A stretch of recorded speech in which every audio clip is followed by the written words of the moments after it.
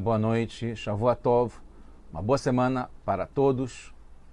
Shabbat Shalom, Mashiach Now, redenção completa, verdadeira, definitiva, já agora para o mundo inteiro.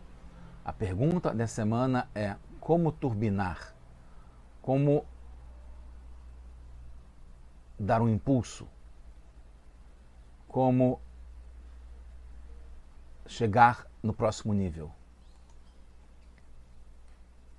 Como acelerar, como mudar de fase.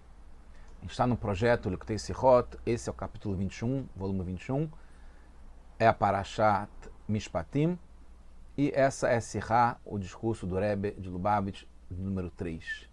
Então, os sinônimos ligados a turbinar, que está muito ligado com o nosso dia a dia, até mesmo a turbinar um post, uma propaganda, um anúncio no Facebook, no Instagram, no YouTube, ou como num negócio, né, como investir, como ter lucro, como chegar em resultados, que é dar esse boost, que é essa força, essa potência, chegar no next level, que é o próximo nível, dar um upgrade, dar um upsize, de aumentar o tamanho, expedite, de acelerar, de estar acima dos limites.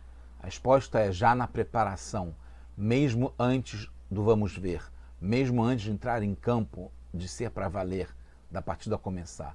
É no treinamento, é na parte anterior, é no planejamento, é se envolver desde o começo. Está baseado nessa Parashá, em Parashat Mishpatim, que está escrito, literalmente, Vairtov Moshe, que Moshe escreveu. Et kol divrei Hashem, todas essas palavras de Hashem. Aí ele acordou de manhã cedo e montou o Mizbeach embaixo do Har, né, do Har Sinai. Embora na semana passada, em Parashat Yitro, que a gente estava no Har Sinai, que a gente recebeu a Torá. Mas aí em Parashat Mishpatim, que é na sequência cronológica, de repente, aparentemente tem um flashback de que aconteceu antes de receber a Torá no Har Sinai. E aí, Urashi explica o que é esse Vairtov Moshe, o que Moshe escreveu, fala que foi de Bereishit, né, o começo da Torá, na criação do mundo, Ad Matan Torá, até esse momento que está agora, que foi recebendo a Torá no Har Sinai, depois da escravidão no Egito, depois da história toda dos patriarcas, etc. e tal. Vekatav, e escreveu, então, Vairtov Moshe, depois faz de novo, Vekatav, escreveu, as mitzvot, os mandamentos que foram ordenados em Mará, que na cronologia foi depois que a gente saiu do Egito, depois que atravessou o Mar Vermelho, Yam Suf, teve o episódio de Mará em que não tinha água para beber e as águas eram amargas, como diz Mará, nesse lago que tinha depois de passar pelo Yam Suf. E lá foram dadas algumas mitzvot, alguns mandamentos, como foi explicado na época, na Parashá, em Parashat Beshalach.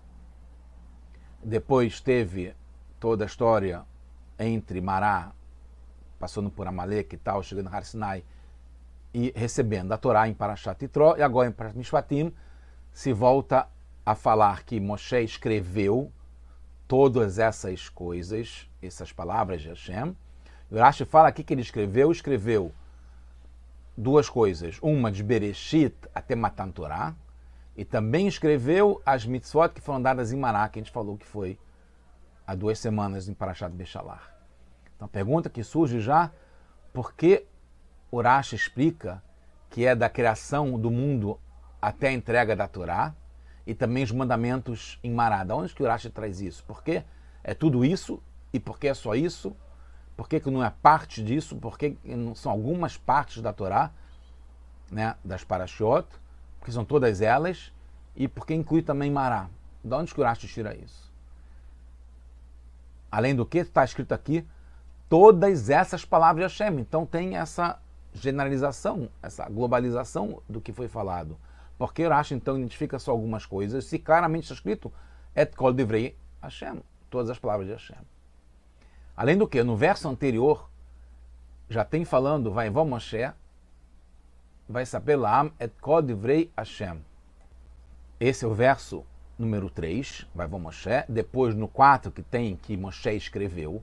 Então, quando está falando na Torá que Moshe veio e contou todas essas palavras de Hashem, mesma expressão, et kol divrei Hashem. O Rashi explica que são só algumas coisas, 2 mitzvot, Perishá e Agbalá, que foi, segundo a opinião do Rashi, foi antes do recebimento da Torá. A gente estava acampado no Har Sinai, e aí Hashem deu para Moshe, para dar para o povo, as mitzvot de separar, de não ter mais contato entre homem e mulher, por alguns motivos, e não chegar perto do Har Sinai. Então a interpretação é diferente das mesmas palavras, et kol divrei Hashem. Pode ser, na teoria, uma tese, que o mandamento de criar esse Perishá e Agbalá, essa separação e limite, seja na preparação para receber a Torá, como a gente falou, que é a opinião do Rashi. Mas o que Moshe escreveu, que é em toda a Torá, que veio através de Moshe, vale para todas as gerações que vêm depois. E está ligado a cumprir o pacto de Hashem. Então, não faz sentido em uma parte ser só separação e limites, e na outra, todas as palavras de Hashem ser o que o Rashi está explicando, que é de Bereshit até Matan Torá e as mitzvot de Mará. Porque todas elas, assim como tudo que Moshe escreve na Torá, vale para todas as gerações. Então, não pode ser que nesse caso que a gente está falando agora, no verso anterior, quer dizer só uma coisa específica, porque não é uma coisa específica, tudo vale para todas as gerações. Tanto a separação e os limites que foram colocados de não chegar até o Har Sinai, como depois quando fala sobre o pacto, né, que Hashem fez com a gente. Mais uma pergunta. Rashi muda completamente a linguagem do Mechilta. O Mechilta fala de 3 opiniões sobre o que aconteceu, que traz essa resposta de que foi de Bereshit até Matan Torá. Então, não vou falar aqui o nome dos Tanaim, da Mishnah, que fala sobre isso, mas o Mechilta traz a opinião que foi do começo de Bereshit até agora, uma opinião que foi os mandamentos para Adam Arishon, para o primeiro, para Adão, e para os Bnei Noach, que é para o mundo inteiro, e também em Mitzrayim, no Egito, e também em Mará, e as demais mitzvot. Assim fala a segunda opinião. E o Rabi Ishmael, que é a terceira opinião, se não me engano, fala que foi as leis ligadas à Shemitah, né, de ter o ano sabático, depois de 6 anos, os 7 anos é a descanso da terra, o Yovel, que é depois de 50 anos, e também as bênçãos e as maldições. São 3 opiniões sobre o que Moshe fala das palavras de Hashem.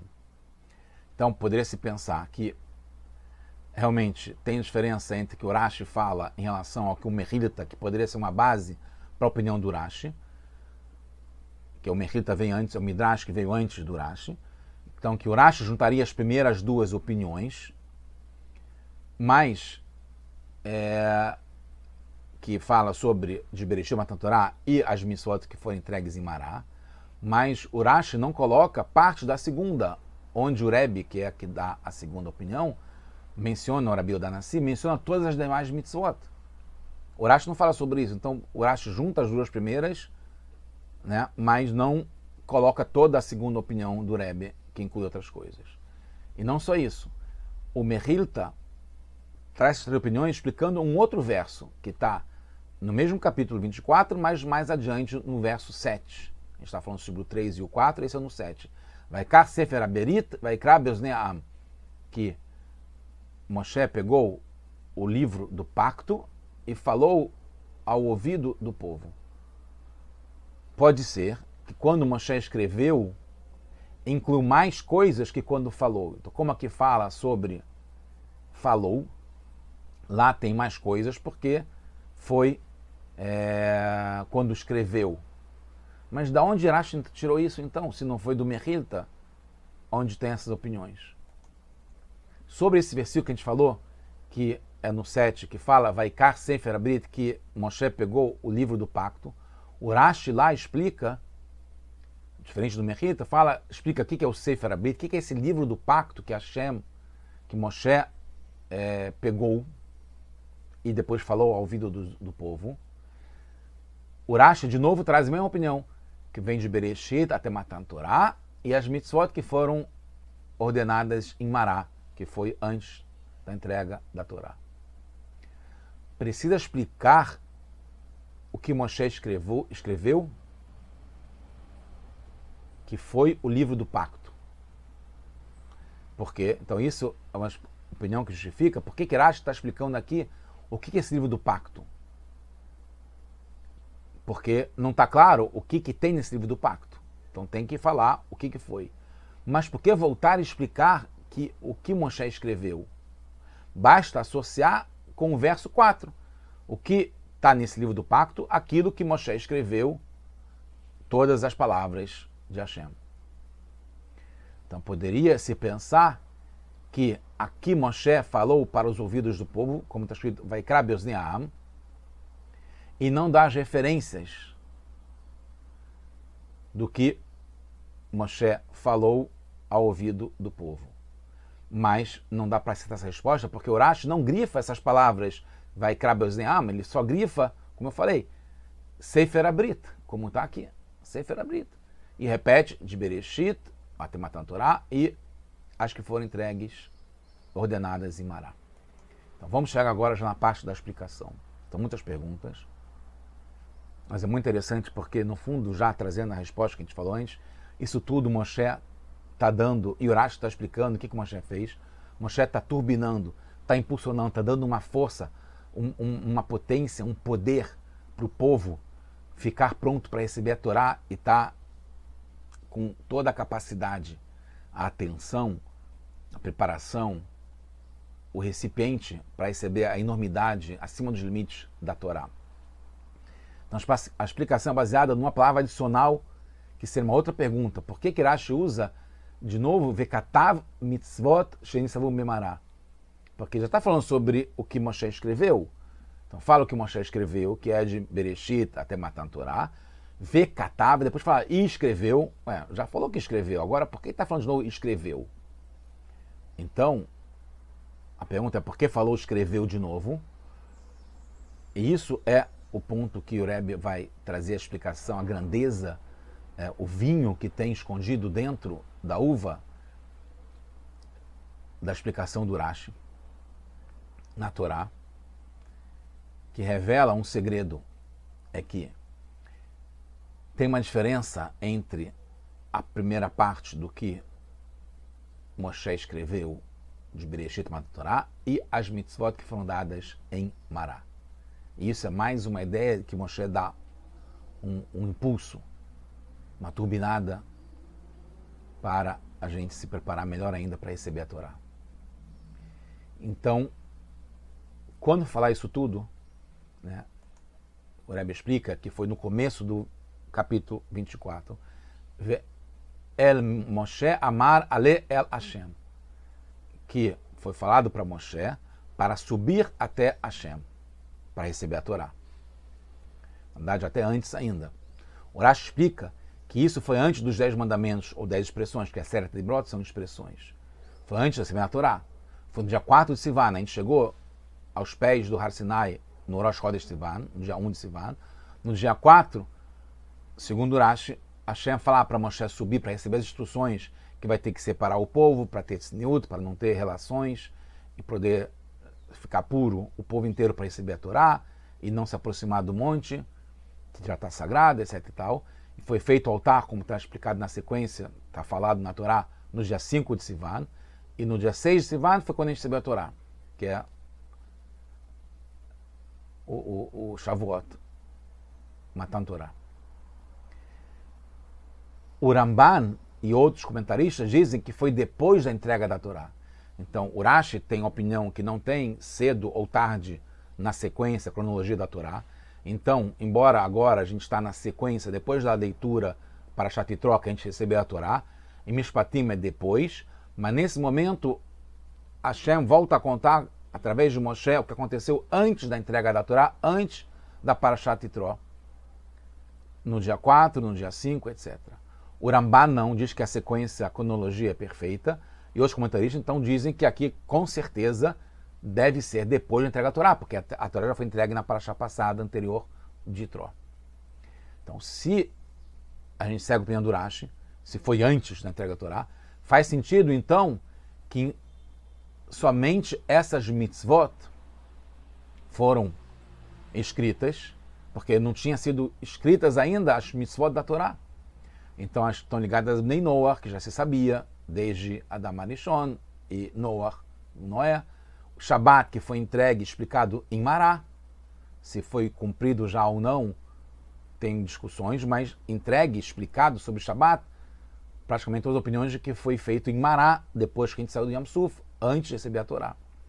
Respeito aos pais também foi antes. A vaca vermelha para do mar, difícil entender por que foi explicado isso antes, em Mará ainda, antes de receber a Torá, mas todos concordam que sim. E as leis sociais de convívio, de danos e prejuízos, de como é que deve ser o comportamento na sociedade, foi dada também antes. Os dinim, as leis, foi dado antes. Foi dado em Mará. Então, faz sentido, agora que está voltando ao assunto do que foi dado, escrito antes da entrega da Torá, que foram mitzvot que foram dadas, explicadas antes da Torá em Mará. A diferença de opiniões entre o Rashi, o Ramban, né, e o Ramban e outros comentaristas implica na diferença do significado de pacto. Porque o que é pacto? Pacto é uma ligação entre os que fazem parte desse pacto, quem são Israel e a Torá, e através do pacto de Israel com a Torá tem também uma ligação, um pacto com Hashem, que foi quem nos deu a Torá e quem escreveu a Torá. Então, para Rashi, que isso se refere ao passado,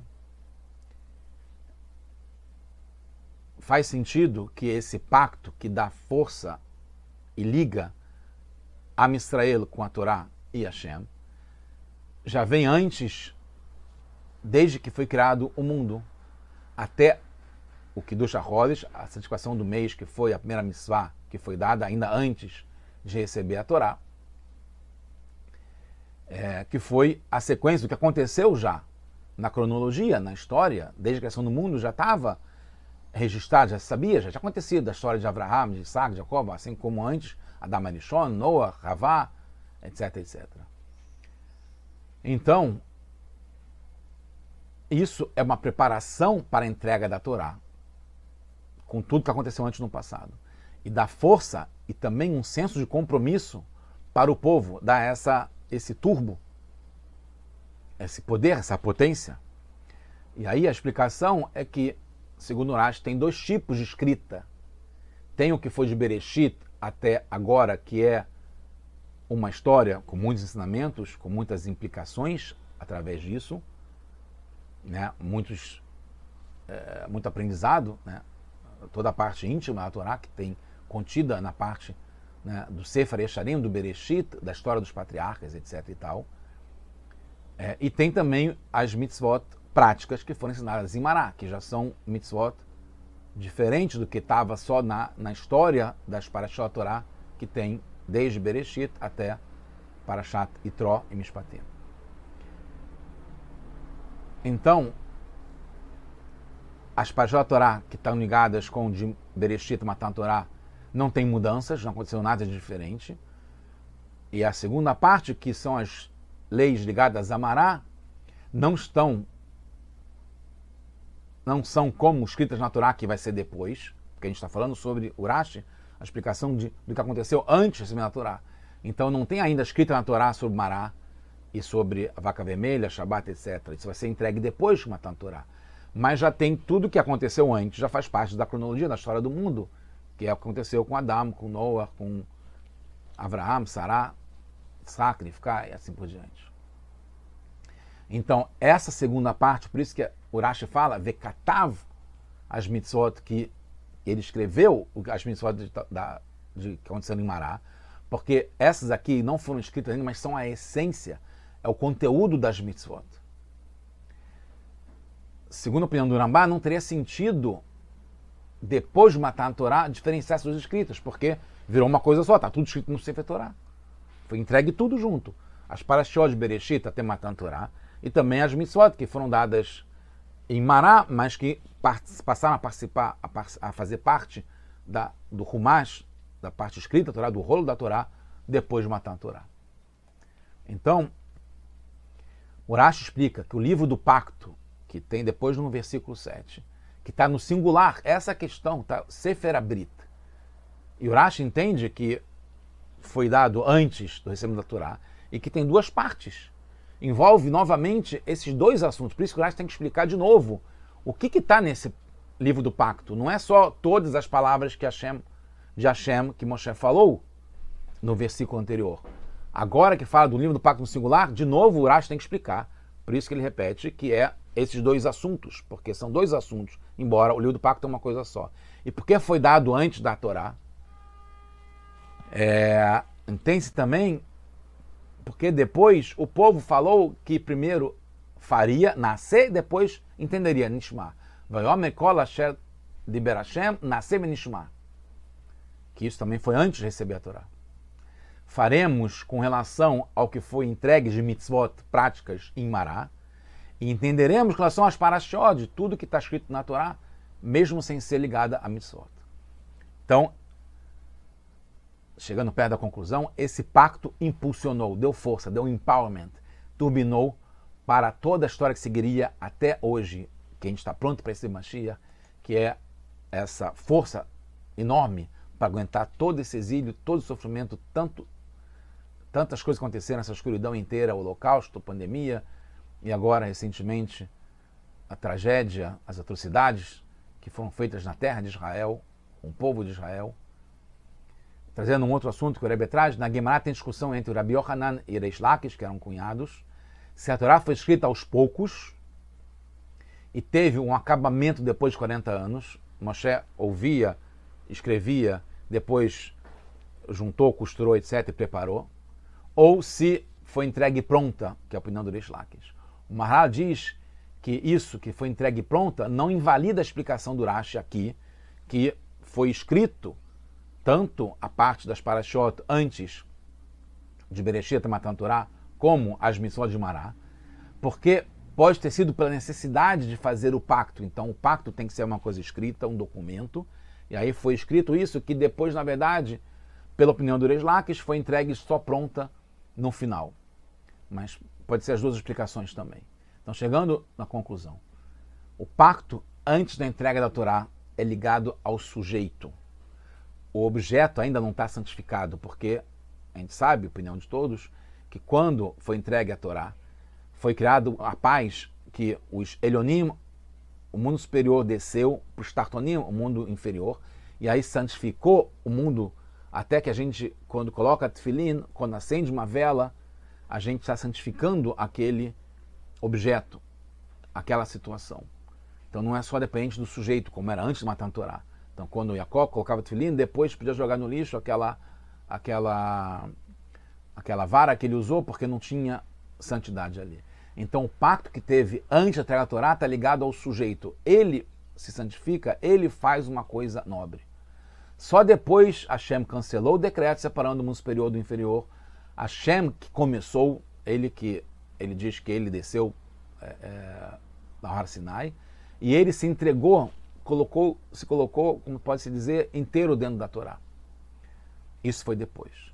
A vantagem, na opinião do Rashi, e é o que a gente aprende no nosso dia a dia, é que tendo essa preparação, esse pacto antes mesmo da entrega da Torá, antes está valendo a partida, antes de estar efetivo o poder total para fazer e acontecer, santificando o próprio objeto. Como isso aconteceu antes, foi num nível muito maior, porque a gente se tornou próprio na essência do nosso nível, independentemente de como o mundo estava. A gente se preparou para receber a Torá, a Torá está no nível acima das criaturas. Mas a gente chegou nesse nível pronto, turbinado, com força total, pelo nosso lado, assim como a gente agora está preparado para receber a Torá renovada com Mashiach, por nosso esforço próprio, não só porque Hashem resolveu entregar para a gente a Torá, resolveu trazer Mashiach, a gente se preparou, como o Rebbe já garantiu, prometeu tantas vezes, pelo nosso lado. Então, a gente tem diferença entre Torá e Mitzvot, por isso que a gente fala, faremos, está ligado com as Mitzvot, entenderemos, está ligado com a Torá, com as mitzvot, que estão ligados com as parashiot, e que a gente recebeu na prática para fazer já em Mará. Mas, pelo lado do Criador, não tem separação, é todo um só. Mas no momento que a gente consegue juntar essas duas coisas, a gente se prepara, a gente faz o Naseh Benishma, a gente dá essa turbinada através do pacto que o Moshe fez com a gente, antes mesmo de ter essa Torá Hadashah, a chegada do Mashiach, que vai se revelar que tudo é um só, a gente está nesse nível ilimitado, que é da Torá, que está ligado com o Mashiach, que agora o mundo já pronto, por nosso próprio esforço, para se ligar num nível acima de qualquer esforço, acima de todos os limites, como vai ser agora já, se Deus quiser. Mashiach, now.